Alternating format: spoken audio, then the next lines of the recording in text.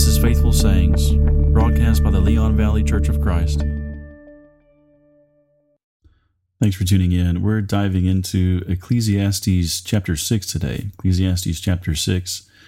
So let's go ahead and get started with verse 1. Ecclesiastes 6 and verse 1 tells us that there is an evil which I have seen under the sun, and it is common among men, a man to whom God has given riches and wealth and honor, so that he lacks nothing for himself of all he desires, yet God does not give him power to eat of it. But a foreigner consumes it. This is vanity, and it is an evil affliction.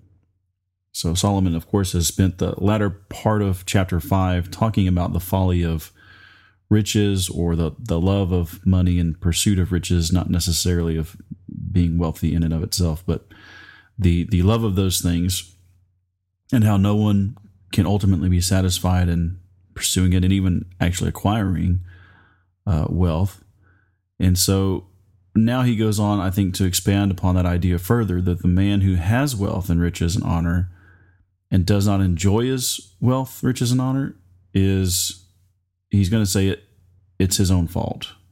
And we might wonder, well, how could that be the case? Because Solomon says right there in verse 2, it said that God did not give him the power to eat of it. And so looking at the text, we ask, well, how could it be the individual's fault when Solomon is saying here is God not giving this individual the power to enjoy these blessings from his hand? So Solomon has actually used this expression before. If you go back really just into the last chapter in verse 19 of chapter 5, he says, everyone also to whom God has given wealth and possessions and power to enjoy them and to accept his lot and rejoice in his toil, this is the gift of God.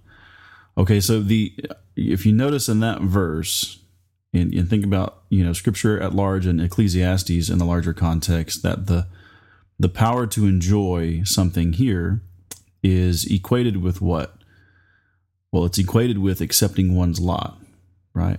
God has given wealth and possessions and the power to enjoy them and to accept his lot and rejoice in his toil. This is the gift of God. So the fault is not with God if a man does not have power to enjoy what he has. It's with the man, right? Just as it's a man's fault when God hardens his heart, because the way God does that is by instructing him what to do. And when the man rigidly opposes that instruction, well, then you properly say God has hardened that person's heart, right? And so in the same way, the man who has no power to enjoy things from God must blame himself, because what's happening, Solomon is saying, is that he's rejecting God's way of enjoying them. And God's way to enjoy the gifts that he gives is gratitude and contentment. And without these, Solomon he's talked about those extensively already at this point, right? Without those things, no amount of wealth and honor is satisfactory. You see how it ties into the last points that he made within chapter 5, right? Specifically in verse 10, that he who loves money is never satisfied with money, nor with abundance with its income. And the idea there is, again, it's like a sieve. That person who's obsessed with wealth is like a sieve, and no matter how much you pour water into that sieve, it just keeps going through, right? They're not filled up. They're insatiable. And so that's what Solomon is saying here. That kind of individual, even though he has all these material possessions and wealth at his disposal, he can't enjoy it. He's always chasing more and more and more. And the reason is because he's rejecting God's way of enjoying them, right? But the flip side is, if you do accept God's way of enjoying his good material gifts, which is contentment and gratitude, you can be filled up. You can receive, in other words, you can receive power from God to enjoy those things. At least that's how I understand him. And Solomon names this as a grievous evil. So notice there's a moral component here, right? That he doesn't have the power to enjoy these things, to eat of it, but a foreigner consumes it. This is vanity. It's an evil affliction. So imagine the person that he's describing, a person who has everything, including a large family, a long life. Verse 3, yet his soul is not satisfied with life's good things. That's chapter 6 and verse 3. His soul is not satisfied with life's good things. And then Solomon goes to a really dark place, relatively speaking, right? Because these aren't the kinds of illustrations that he uses, to illuminate this person's spiritual state. We don't usually go there just in day-to-day conversation, but he does. And so he goes on to say that a stillborn child is happier than such an individual because that child has rest.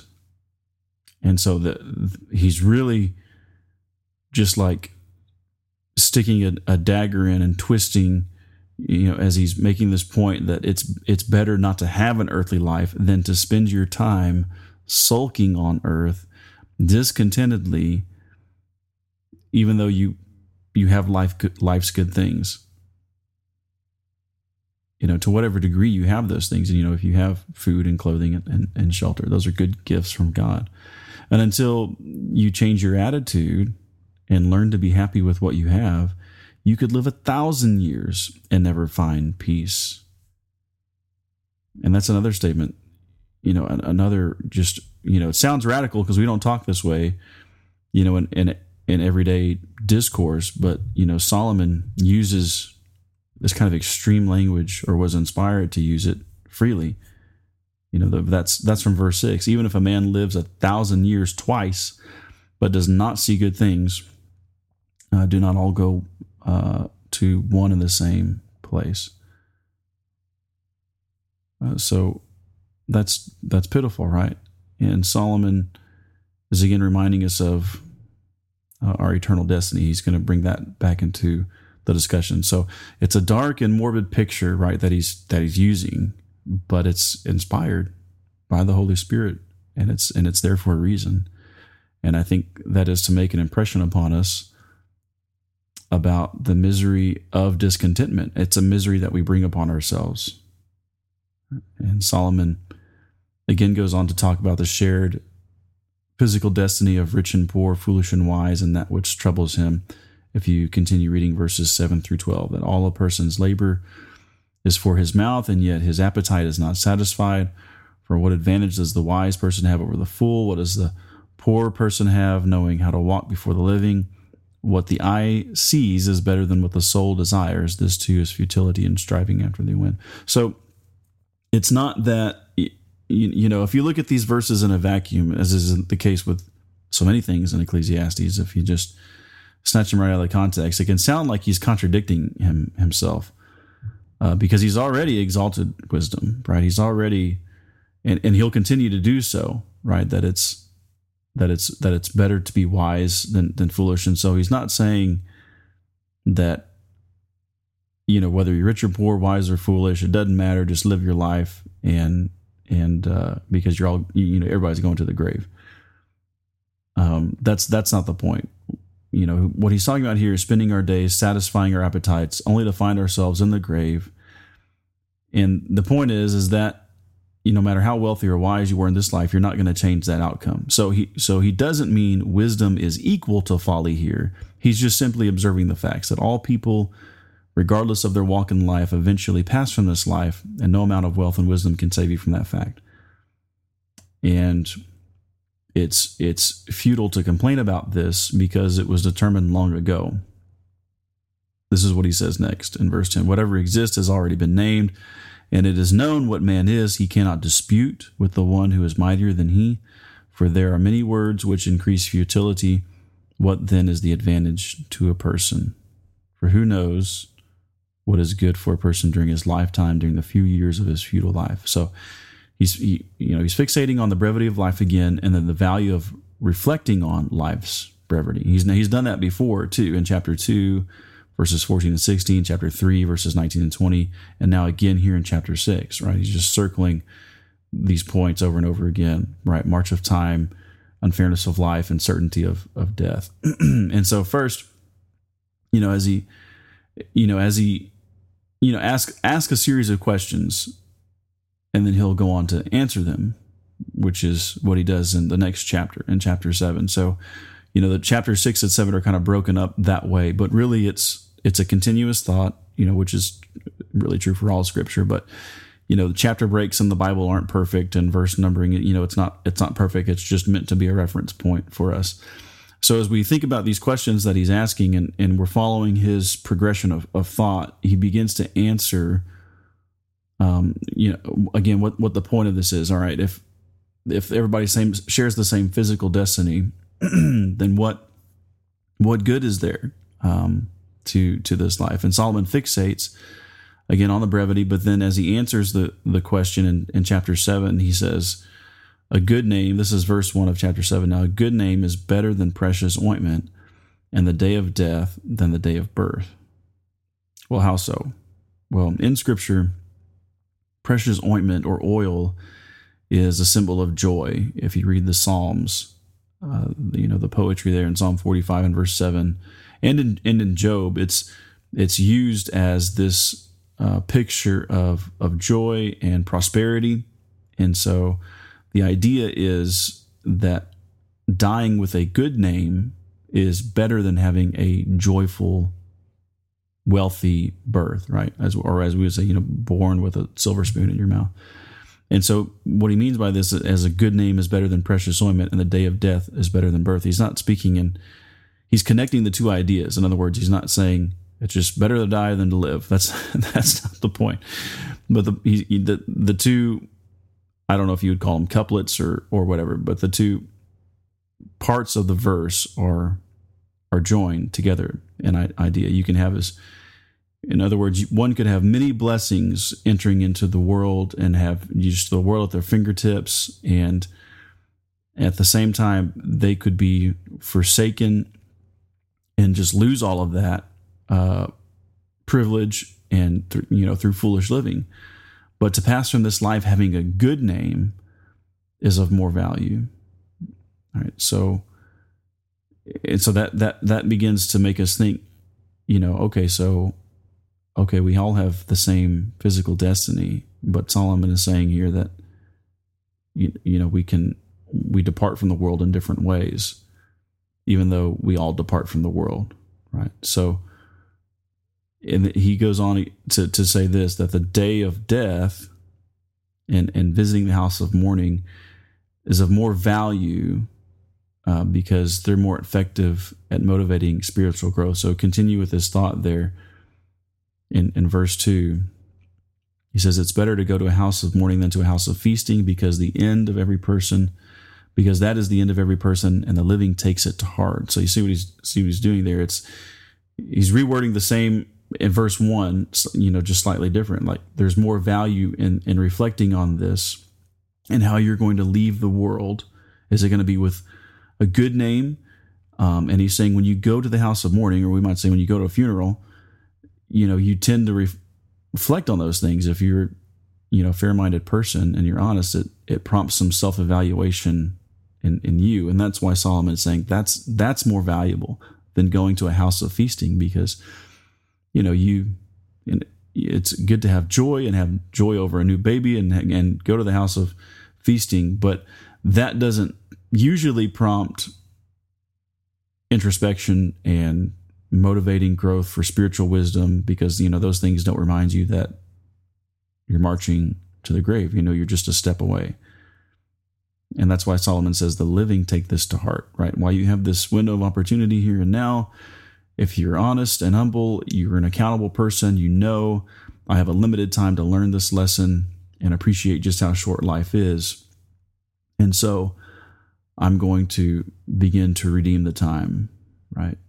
I understand days turn to weeks, and weeks to months, and then to years, and they can just slip through our fingers so easily. And so this is, so Solomon, it's not just, as we've said, bleakness to be bleak, just like those dark sayings, depressing pictures that we just read in chapter 6 are just there for the sake of it. Again, the Holy Spirit chose those words to make an impression upon us that, we would, in a way, cling to life even more, I think, or value life even more, and understand that, you can't really afford, to waste any days, because none of them are a guarantee. And so he says, sorrow is better than laughter, for by sadness of the face the heart is made glad. So that, it's this paradoxical saying that he's putting here, that by, sadness is the heart made glad. Well, how can that be? And we think about, the Christian's perspective in a new covenant. It shouldn't be strange to us, because the same thought is put before us in the New Testament, right? There's a particular kind of sadness that leads to joy. And Paul discusses that in 2 Corinthians 7. And I believe it's connected to what Solomon is saying here, as he's talking about the brevity of life and reflecting on death and going to the house of mourning, and how that pushes someone to a better place, or at least it can, in their perspectives and attitudes in life, and cause them to reevaluate things so that they stop wasting time, they stop playing the fool. Right, and the way that Paul puts it in 2 Corinthians 7 is that godly grief or sadness produces a repentance that leads to salvation without regret, whereas worldly grief produces death. So there's a whole lot more to that thought, and you can go to 2 Corinthians 7 and read what he says there, because the Christians there were engaged in a number of different things, sins that they needed to come out of. And so he writes the first letter, and those corrections are made, and then one of his proteges comes and gives this good report to Paul. I'm not sure if he's in Rome when he's writing Corinthians, but anyway, it doesn't matter. He gets this good report, and then that prompts the writing of the second letter, and he's praising them. And if you look in 2 Corinthians 7, he's actually praising them for their repentance. And as he's discussing that, he says, when I wrote to you the first time, it produced this sadness in you, this grief, but now we're rejoicing because of what that sadness led to, which was your repentance, which was, you're turning back to the Lord. And so sorrow produced by the word of God, leads to this progression in the good and honest heart of a person, that they repent, and that leads to life and blessing. But notice the overlap in Solomon's thought, right? So Solomon is talking about sadness, which then prompts this self-evaluation in the house of mourning, which then makes the face glad, right? In verse 3, and it's the same progression that Solomon is talking about. He's, if we're seeking direction in life, are we more likely to gain insight when confronted with eternal things and our own mortality, or when we're just laughing and having a good time with our friends? Right. So that's the observation Solomon is making, right? And again, he's not saying that there's something inherently wrong with laughing and having a good time with your friends. In fact, when we get to the end of the book, he'll say that for clarity's sake. Remember God, and remember your Creator in the days of your youth, and go and enjoy your good things. But remember, He will call every deed into account. And so it's not that enjoying life is wrong. He's already talked about that many times, in enjoying, the fruits of one's labor, and so on and so forth. But here he's concerned with, gaining that spiritual insight. It's Solomon's goal here is to capture. You got to remember, his goal here is to capture the meaning and purpose of life. Right? And one key we have to seize upon is that life on earth does not go on forever. And this is why he keeps talking about it over and over and over again, that fact. Because as he says here, thinking about these realities will, in the end, bring more happiness and peace than an evening just joking around with your friends. And one demonstrates wisdom by seeking out occasions wherein they can gain spiritual discernment, no matter how sorrowful or inconvenient that may be. They're looking for those occasions that will prompt that introspection and self-examination and even sorrow, to the end that they make the necessary adjustments and find comfort and hope and peace and gladness, is what Solomon names here. So, if the occasion is in the house of mourning, wise people, according to Solomon, will prefer those times and places. rather than try to anesthetize themselves or, to create some sort of diversion within entertainment and just get lost in those things so that they never have to seriously consider either themselves and their character or their eternal destiny and how those things are related. He says, it is better for a man to hear the rebuke of the wise than to hear the song of fools. You see what he's doing? It's better for a man to hear the rebuke of the wise. Is it fun to be rebuked? No. Does it feel good? No. Can it be useful? Yes. It's better to have that than to hear the song of fools. For as the crackling of thorns under a pot, so is the laughter of fools. This also is vanity. When I think about the song of fools, I think about, in our time, all the garbage that floats through the airwaves on the radio and social media and, streaming services that we have now in our culture, that somehow passes for serious music or serious talk or whatever. And how much of that stuff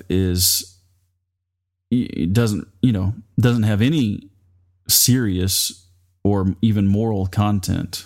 It has plenty of immoral content. And I think this is, why Solomon likens the laughter and song of fools to crackling thorns burning under a pot. I've never burned thistles or thorns before, but apparently when you do, they're really loud and they're flashy when they burn.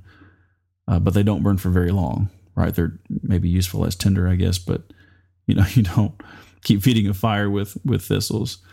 And so they're not useful, and is the idea. They're not good for cooking. They're not good for really keeping you warm. They're easily extinguished. So by contrast, when we receive the rebuke of the wise, it can feel like we're being roasted, but in the end, it produces something that will nourish and sustain us. It's not just a flash in the pan. It's not, it's actually useful. Elsewhere Solomon said, faithful are the wounds of a friend, but deceitful are the kisses of an enemy. Same idea here, a rebuke from a wise friend, or just a wise person, maybe someone that we're not even acquainted with. But they see something amiss, and they care enough about us to bring it to our attention. And if we heed that instruction and that rebuke, and their assessment of things, if it's accurate, well, it leads us to a better, more God-pleasing life. And that's worth more than all the empty praise in the world, all the nights of entertainment.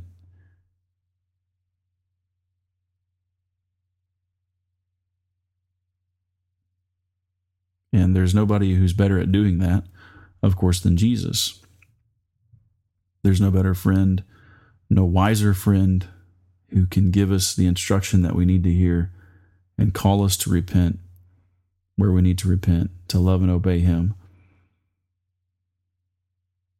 He does it perfectly. But of course, we have to respond, and we have to seek those occasions wherein we can hear him speak.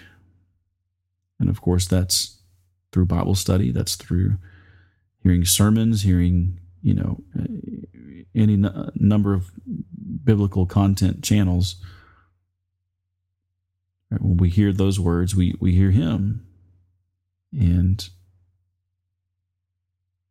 he's evaluating us and calling us to evaluate ourselves so that we can find a life of blessing and one that's not wasted and one that brings joy in the end. And only he can offer that. Well, I appreciate you tuning in today. We'll pick up here in Ecclesiastes chapter 7 next time.